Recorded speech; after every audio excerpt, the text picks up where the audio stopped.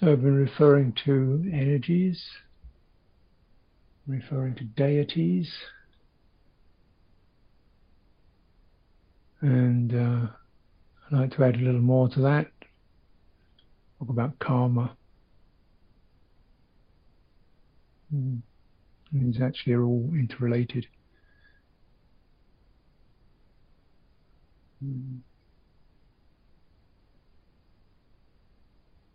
Karma was one of the Buddha's great realizations. The second realization of its night of awakening. There is such a thing as good and evil, and it leads to fortunate or unfortunate consequences. So we might associate good and evil being value judgments, but in Buddha Dhamma they're not. You can use them like that, but they refer to particular energies that have consequences. So, consequence of hateful energy, you can feel that, you bear witness to it. Consequence of hateful energy, what's the feeling of that? What's the effect of that on your heart? What's the effect of passion and greed on the heart? What's the effect of affection,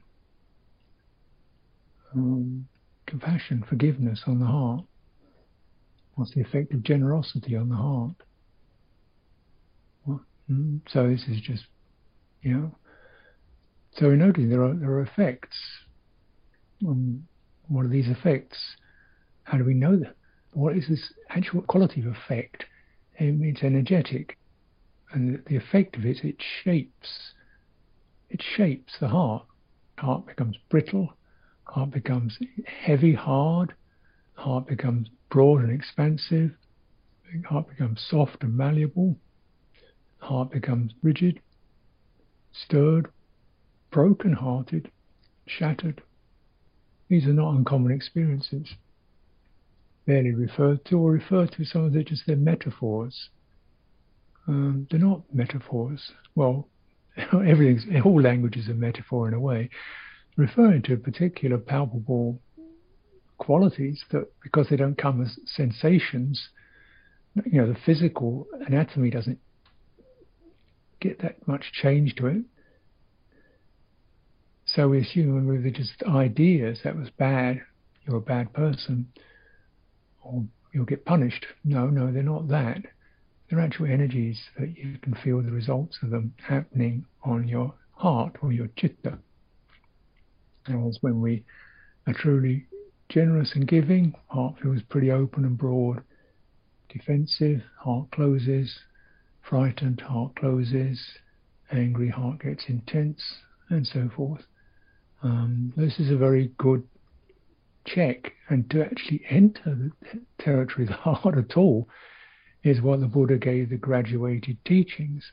Begin with generosity, move on to morality. He didn't say, form a view of the universe, tell me about ultimate truth, tell me about the nature of ultimate reality, just go up in your head. No, he said, actually feel something that you know and know where to look, because that's what gets liberated. So generosity in all respects, the giving heart, the heart that gives goodwill, the heart allows, the heart that shelters. Right? And how does that feel? If we give, food to a dog. So just that quality. Now also, so that heart changes its shape. And how it can do that is because there's an energy there that does it. So, it may sound strange because we talk about something that we can't physically see with our eyes, the material sense world, but on the energetic realm, as you get more used to it, it's very apparent. You all know that. Perhaps hasn't really considered it that much. When you feel love or loved, truly respected, heart opens. So this is the consequence of skillful energy that's happened. This movement of energy comes under the heading of sankhara. Sankhara is a conditioning force. And you see this word translated many different ways as people try to handle something that's not of the common parlance. It's actually a very common experience. It's a very common experience, and clearly those people at the time of the Buddha, they knew this one, as we all do, but they managed to get a word for it. They call it sankhara. Kara is doing, sang is that which kind of forms a doingness. So it's the impulse energy. It forms us. It forms the shape of our heart at any particular time. Yeah. And it also runs through the body. So when we feel loved and warm, the body softens, relaxes, and feels kind of nice energies or agreeable energies. Feel frightened and nervous, the body freezes and hardens to defend itself. So there's kaya sankhara. Body is energetically formed. Citta sankhara, the heart is energetically formed and shaped. And there's one more, vajji sankhara, which shapes the words we use, shapes the words we think. So this is dependent upon,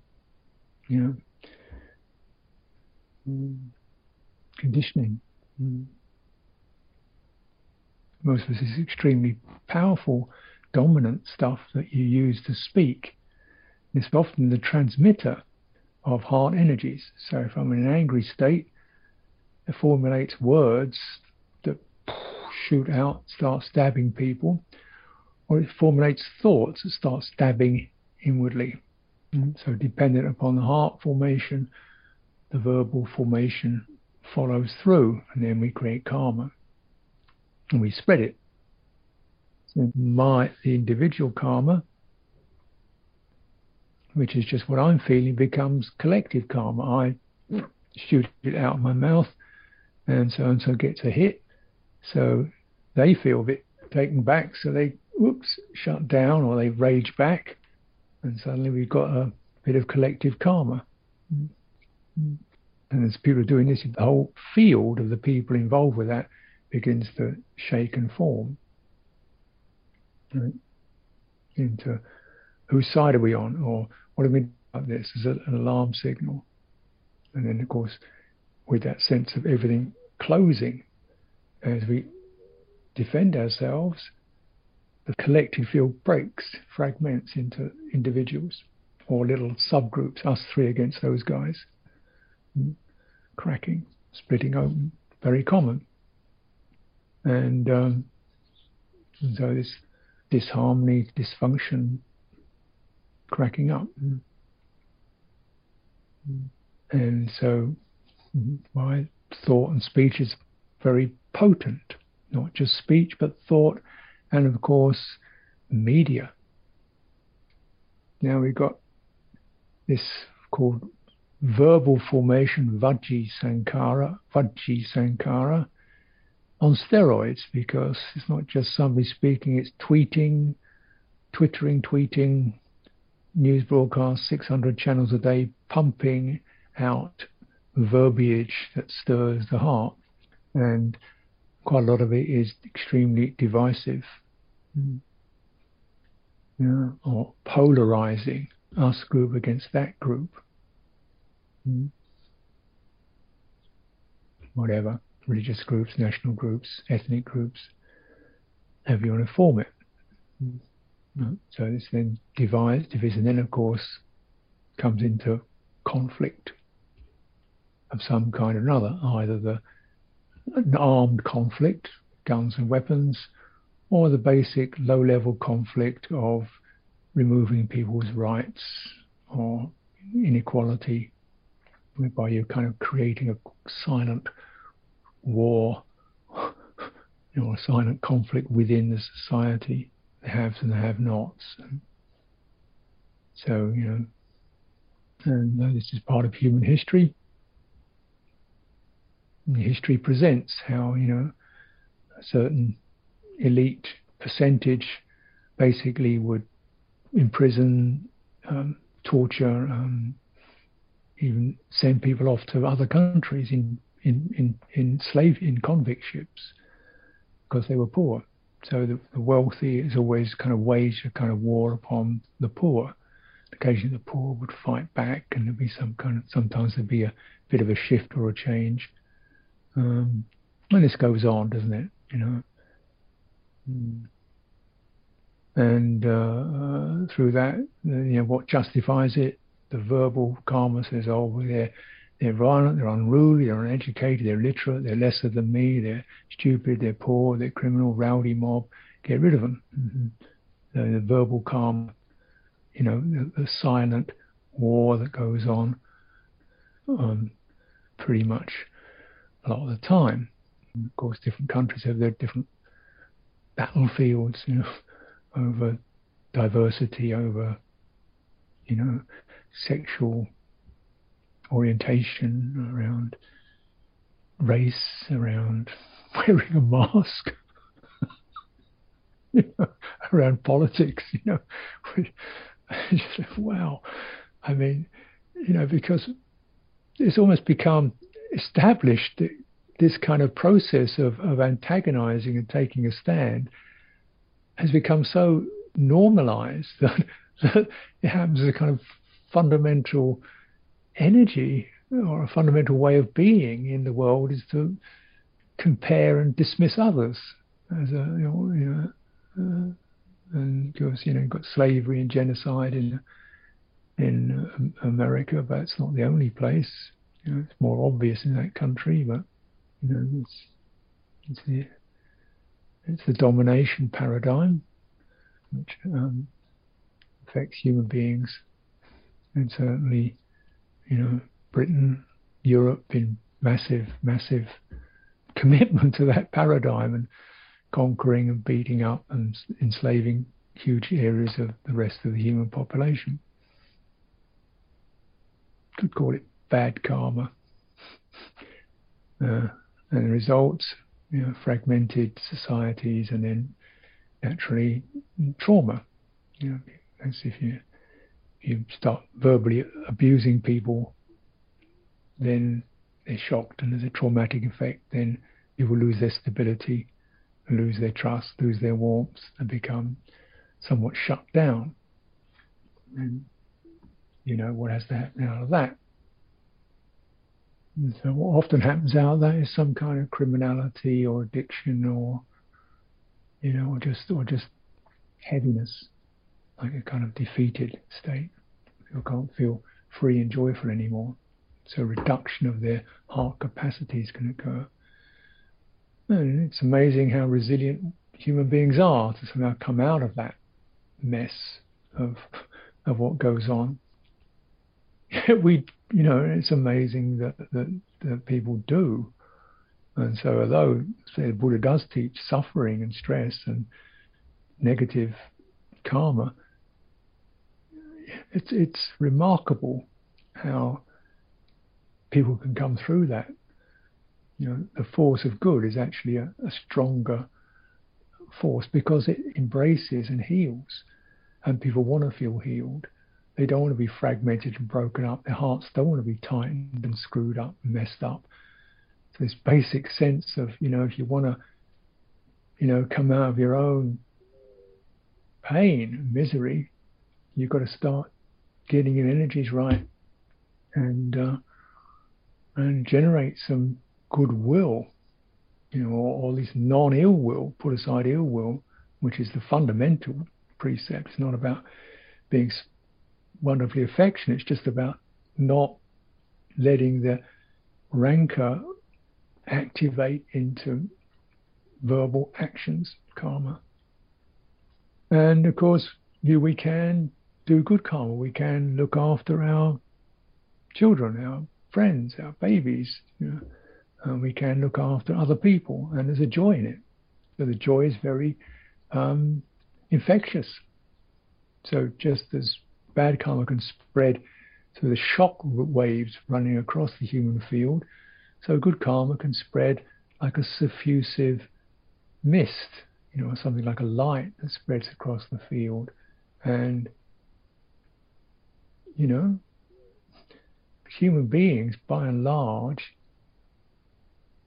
if they feel that, will incline towards the good because it's much more healthy and nourishing, and the heart is restored to a healthier state of being. So there's no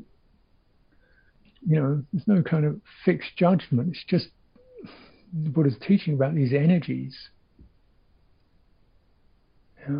Now, if we look in some of these quotes I've put together, you'll see 14, 15, 16. Let's start at the bottom. Some person generates afflictive bodily sankhara, afflictive verbal sankhara, and afflictive mental sankhara. In consequence, one is reborn in an afflictive world. When one is born in an afflictive world, afflictive contacts touch one. Being touched by afflictive contacts, one feels afflictive feelings exclusively painful. And Guttara Nikaya 323. What does this mean?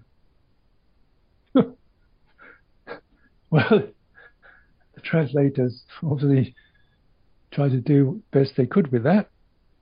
But bodily sankhara is kaya sankhara. Get back to the Pali. Verbal sankhara, vajji sankhara. Mental sankhara is citta sankhara. And I will take a little issue with that translation. I find that heart is better than mental in this context. Mental so often takes us to cognitive, rational aspect, and heart is not of that nature. It's the emotive, affective, sensitive, loving, hating, fearing, rejoicing aspect of our being. So then this is what I'm talking about. Afflictive kaya sankhara. What does that mean? It means your body energy is all snarled up with tension and repressed rage or non-repressed rage.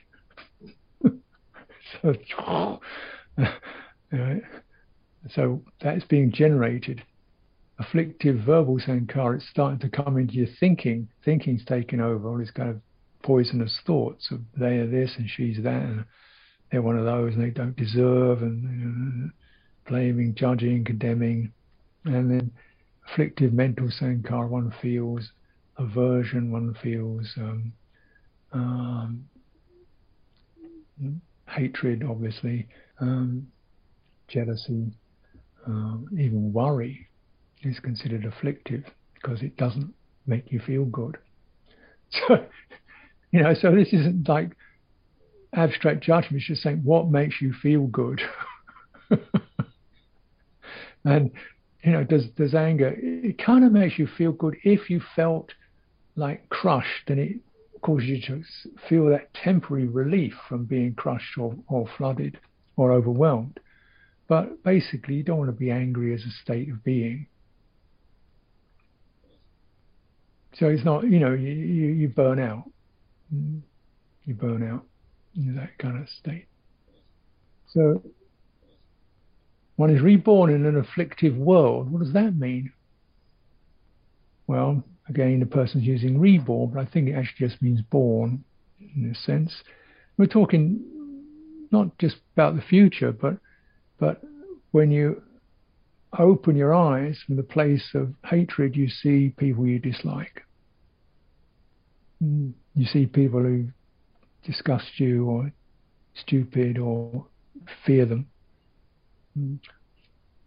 So you see them with an eye that's saturated in ill will, and it feels real to you. You feel they really are there. We do it with the enemy, and so this is happening all the time, isn't it? was it going to be this time round? I mean, Hitler had a Jew in his mind. So a Jew is this disgusting vampire who sucked the true life force out of the Aryan people. For him, that was a reality. So his heart was caught by that demon. Therefore, when he looked around, that's what he saw. And therefore, seeing like that, then this is some kind of vermin. You want to get rid of them. Logical. And Hitler was quite a religious person in his own way. He had belief in all kinds of Nordic and werewolves and stuff like that, of occult nature. So you can assemble a kind of reality that is hostile or contaminated. So as we see often, like with racism, for example, people see, coloured people as somehow, mistrustful, thieves, liars, depraved, stupid, or something like that, or tints of that, and therefore fear and hostility arises. So you generate an afflictive world. That's pretty afflictive. You can see in those cases.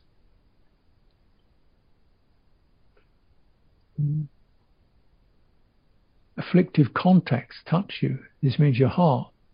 It doesn't mean necessarily poked on your skin, but a contact in Buddhism is that which touches your heart. And why does it touch your heart? Because your heart goes to those places, where this world is being generated. So there they are. And so you see this kind of, and therefore you're feeling there's evil people here or bad people here, and that's touching your heart, and you feel better do something about it. Witch hunts, for example, what was it? 200,000 women burnt to death in Europe over a period of a couple of hundred years, I think. They were seen as evil Satan worshippers.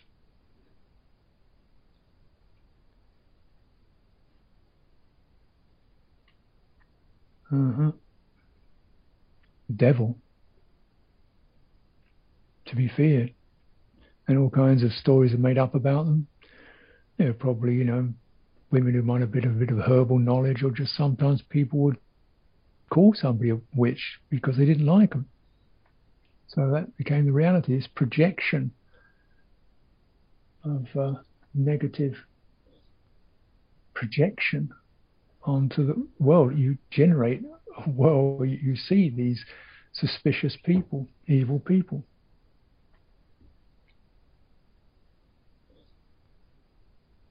Being touched by this, one feels afflictive feelings, exclusively painful.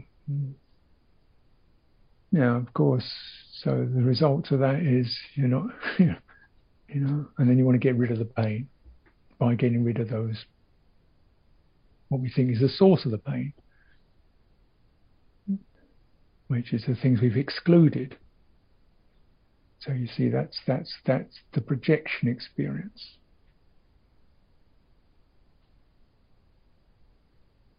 Now, if we look at the quote immediately above that, this adds another twist to it. The Buddha's talking to his disciple, Ananda. Either on one's own initiative or prompted by others, one generates that bodily, verbal, heart sankhara, conditioned by which pleasure and pain arise internally, either deliberately or undeliberately. One generates that. This is interesting because we always assume that, that it's all my fault. But there's such a thing as collective karma, whereby we sleepwalk into the views of the crowd.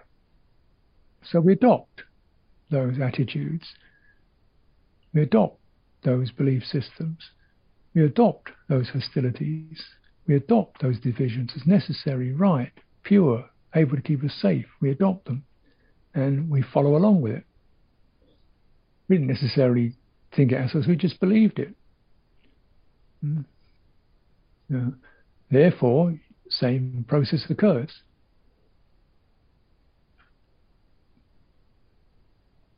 We've all decided, politician says, our enemies are the Bulgarians or something. Yeah, they eat babies and they go, yeah, we hate Bulgarians. They're funny looking people with, whatever. I'm fantasizing now, but because it's the truth of the matter is just too painful, really, to talk about. The duping and the way that we can get walked into unfortunate deeds. So, of course, it's always been the case that throughout history people have been enrolled in military affairs, killing people they don't even know, they've got no problem with, personally. So in some way you did it, you pulled the trigger, but there was no, because of being prompted by another. The karmic consequences, collective karmic consequences of this activity going on and on and on. And as we realize over time, and people began to actually investigate what happens to these soldiers, they're shell-shocked, they're physically damaged, they're psychologically damaged, they're traumatized. So they live in a world in which they hear a loud bang and they hit the floor. They have to drink or take drugs, or some of them just kill themselves, prompted by others. So that's pretty grisly, isn't it? But then this also happens, say, what we call trauma experiences, whereby you were abandoned. Sometimes it's just accident, just had an accident, and the body tightens up, shock, feels isolated, and can retain that shock. This is because basic medium, if you like, of karma is energy. So it's like, energy, when you're breathing out, you can notice what it does. It rises up and then it releases, right? Energy's got this phase to it. It arouses itself, and then it relaxes itself, and then it arouses itself. It's a pretty simple system. It arouses and it releases. Now, that can, of course, be very fast. If we're extremely aroused and impassioned, it rises right up. So, for example, in shock conditions, then it rises up.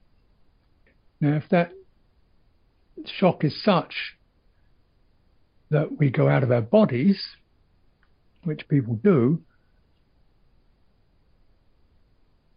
we lose the ability to release it. Because it's the body that releases energy. And just like the body breathes out, the body knows how to relax. And then the energy, of course, we're sort of, but we're kind of, eventually come back to equilibrium again. That's the way it is. That's what happens to animals in the wild. See some lion chasing you and you run like crazy, and and then the lion gives up and come back again, slows down again, the energy stabilizes again. Now, human beings, if you go out of your body,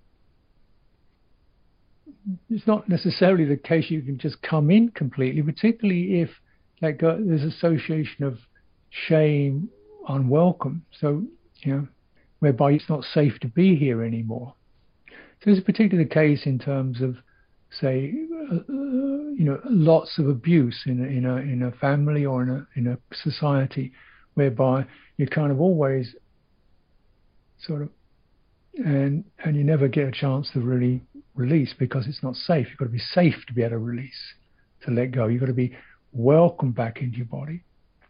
Now, there's also things whereby people feel like, for example, sexual abuse, whereby it's not safe to come back into your body because that's what got you abused.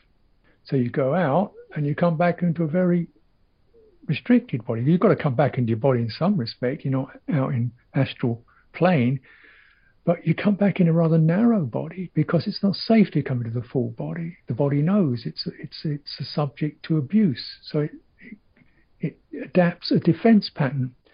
The result of this is the numbing out effect. The numbing out. The body numbs out and the heart numbs out. So we get places we just go kind of, don't feel anything at all, it's okay. With a vague sense of something wrong with me, of guilt or shame. And emotions are capped.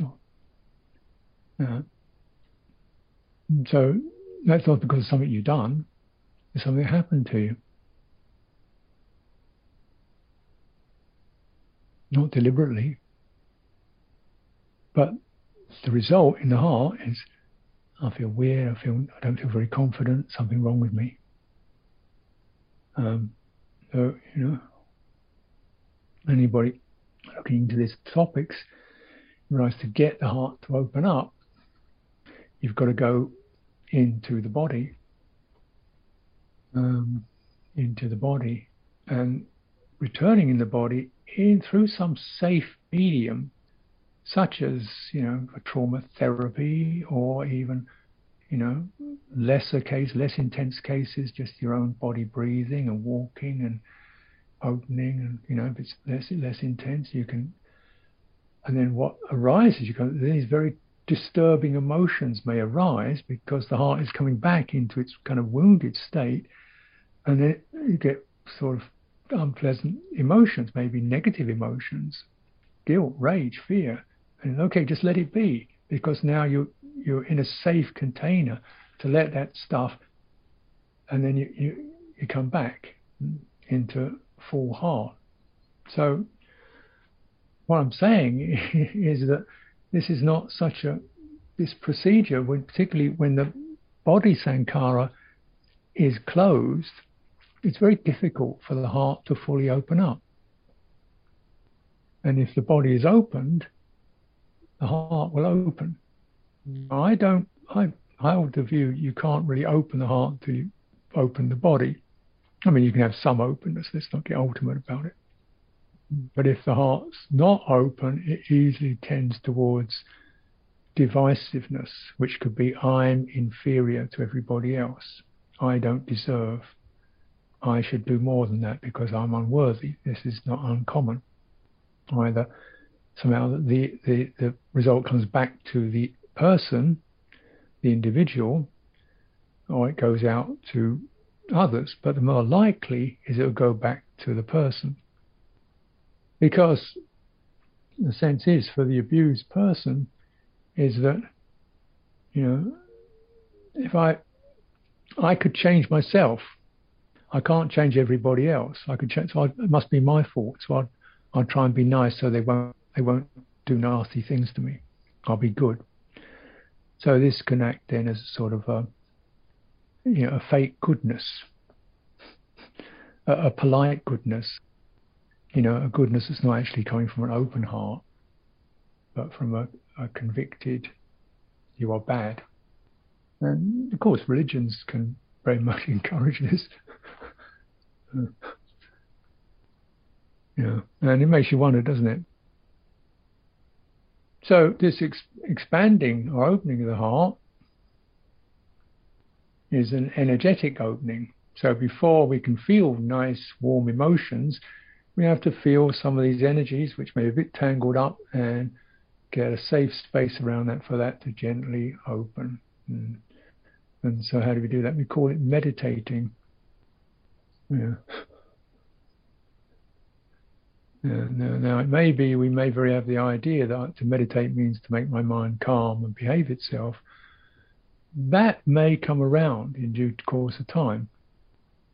But doing what this process is about, embodiment and being with those energies, then the first thing you've got to do is to be able to find safe ground, fundamentally what we call self-acceptance.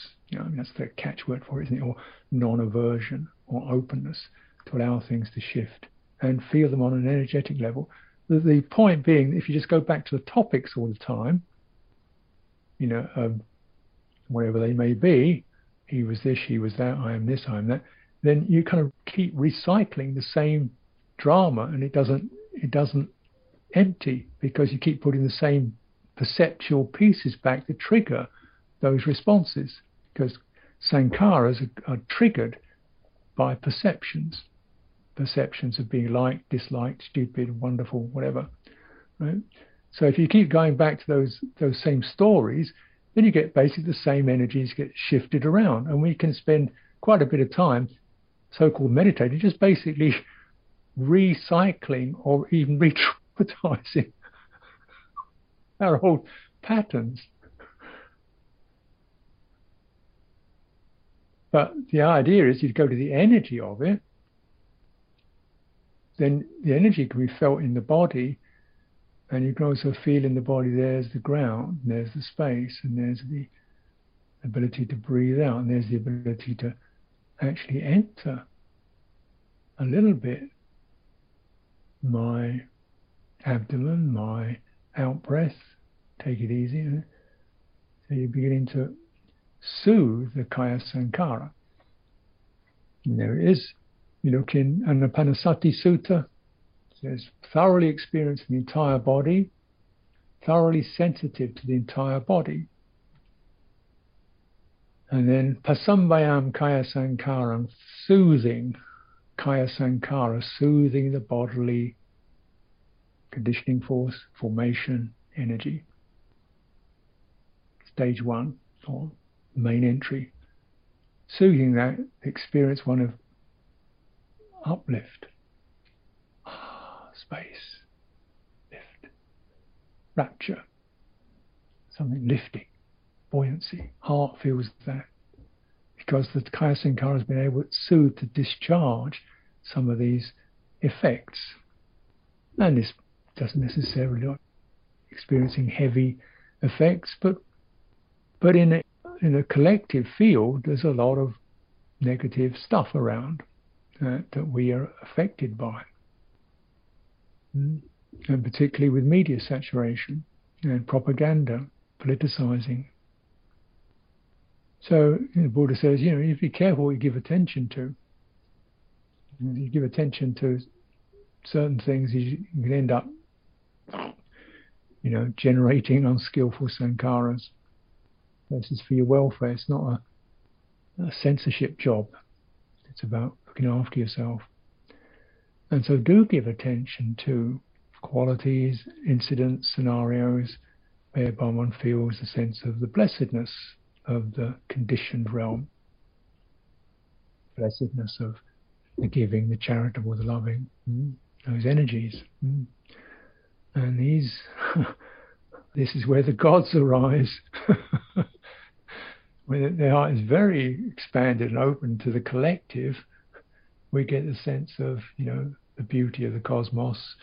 And this is where you get, in the Buddhist perspective, in the Indian perspective, these positive energetic forms that we experience through our heart relate to these various levels of celestials.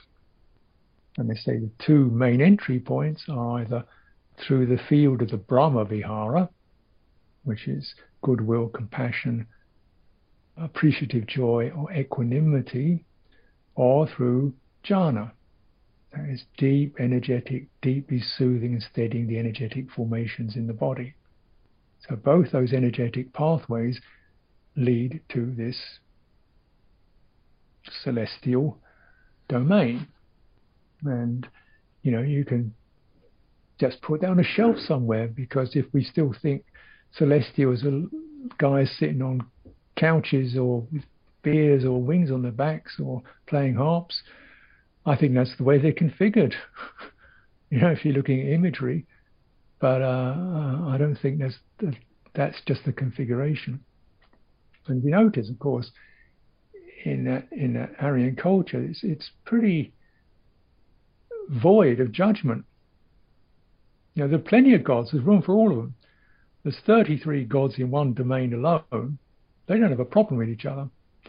And they're just one. There's 20 different levels of deities, all just being blissful and celestial. They're all happy. There's not a single one of them condemning or cursing or damning anybody. They're all just, so it's a very collective, diverse, open domain, and that represents the true territory of the heart. It allows and rejoices diversity. Now, we've tended to come up through a monotheistic. The monotheistic comes from a traumatized people stuck in Egypt, then chucked out into the desert. Isn't that going to drive you a little bit, have effects on you? Taken off to Babylon, the whole nation gets taken off. I mean, these are pretty massive collective wounds, aren't they? So you've got this kind of deity who's extremely exclusive. Like, I am the one and only. If you don't believe in me, you're going to hell. Right? So that kind of sits somewhere in our psyche as this is what, divine is. It's the judge. There's not a single deity in Buddhist pantheons that judges anything. They're all just having fun on different celestial levels. So it's a very different quality. Yeah. And these are, say, they arise because of good karma. But the Buddha himself doesn't recommend. He says, yeah, you can do that. You do enough good karma, your energetic experience, your energetic body, your energetic heart, the energies that will definitely arise into that experience. Brahma realm, vast, boundless, measureless space. So you'll be there. I don't think there's some guy there sitting up there. It's just some vast, measureless, open space. So you're there in this kind of blissful state. You can do that, he says. But that's okay. But it's going to change because karma, the energy of it eventually just gets used up. So yeah, it's good for healing. It's good for cleaning and healing. And, it's good for that. Sacred cosmos, if you like. And all the energies and the actions that support that. And so the main point is get it good enough so that you can be Buddha, awakened within it.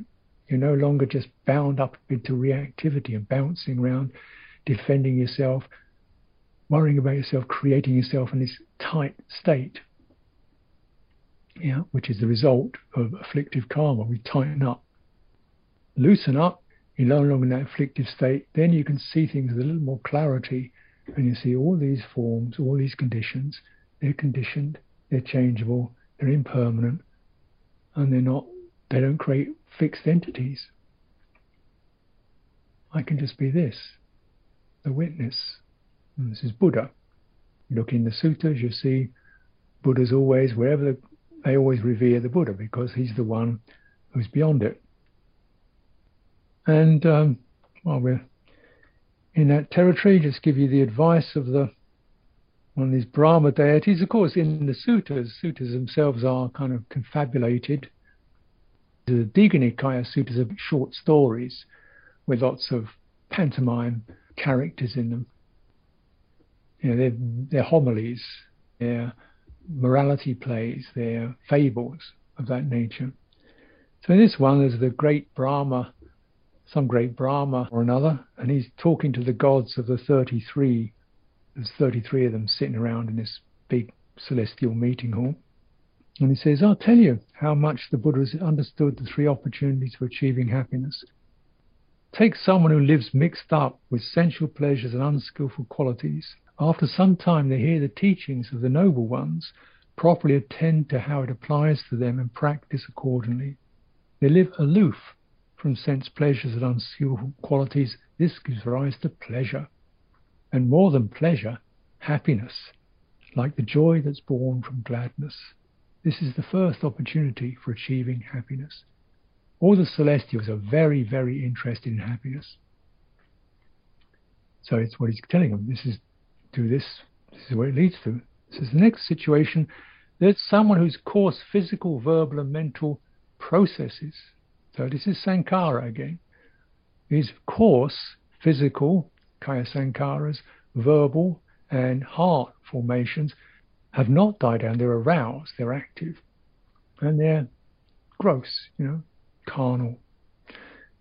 After some time, they hear the teachings of the noble ones, and their coarse physical and mental processes die down. They're allayed. They're mollified. That gives rise to pleasure, and more than pleasure, happiness, like the joy that's born from gladness, the second occasion for happiness. Next, take someone who doesn't truly understand what is skillful and what is unskillful, what should and should not be cultivated, what is the side of dark, karma, negative, and what's the side of bright. After some time, they hear the teachings of the noble ones, so forth.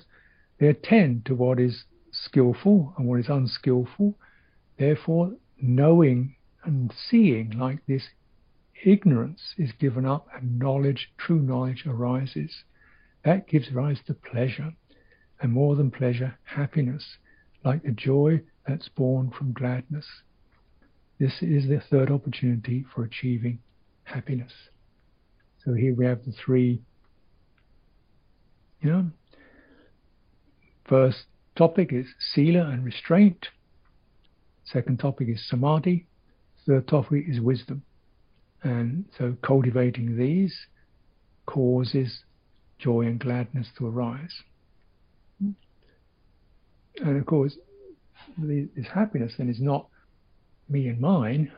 It's not associated with the constrictive energy, the divisive energy, the greed energy, the self-forming energy. It's associated with the Brahma quality of the heart, which is grand, spacious, all-encompassing, void of judgment. And in that sense, we know, that was unskillful, that was skillful. Therefore, that's where I was unskillful. That's it, got it. This is the skillful. So he's able to clearly steer oneself without, you idiot, you got it wrong. No, just there's an unskillful energy. Now I witness it and see it. I'm glad to see where the trap was. And now I know where it is, I'll avoid it. So this is the way that the Buddha understands, Buddhist understanding of good and evil. And so when we cultivate like that, with that in mind, we keep an eye on our awareness of our energies, body, heart, speech, knowing the potency of them, knowing that above all other aspects of our world, sight, sounds and touches, this is the one that really counts. And then this causes good energies to sweep across personal domain, the interpersonal domain, and the collective consciousness. Okay, so I'll take a break for now. Thank you for listening.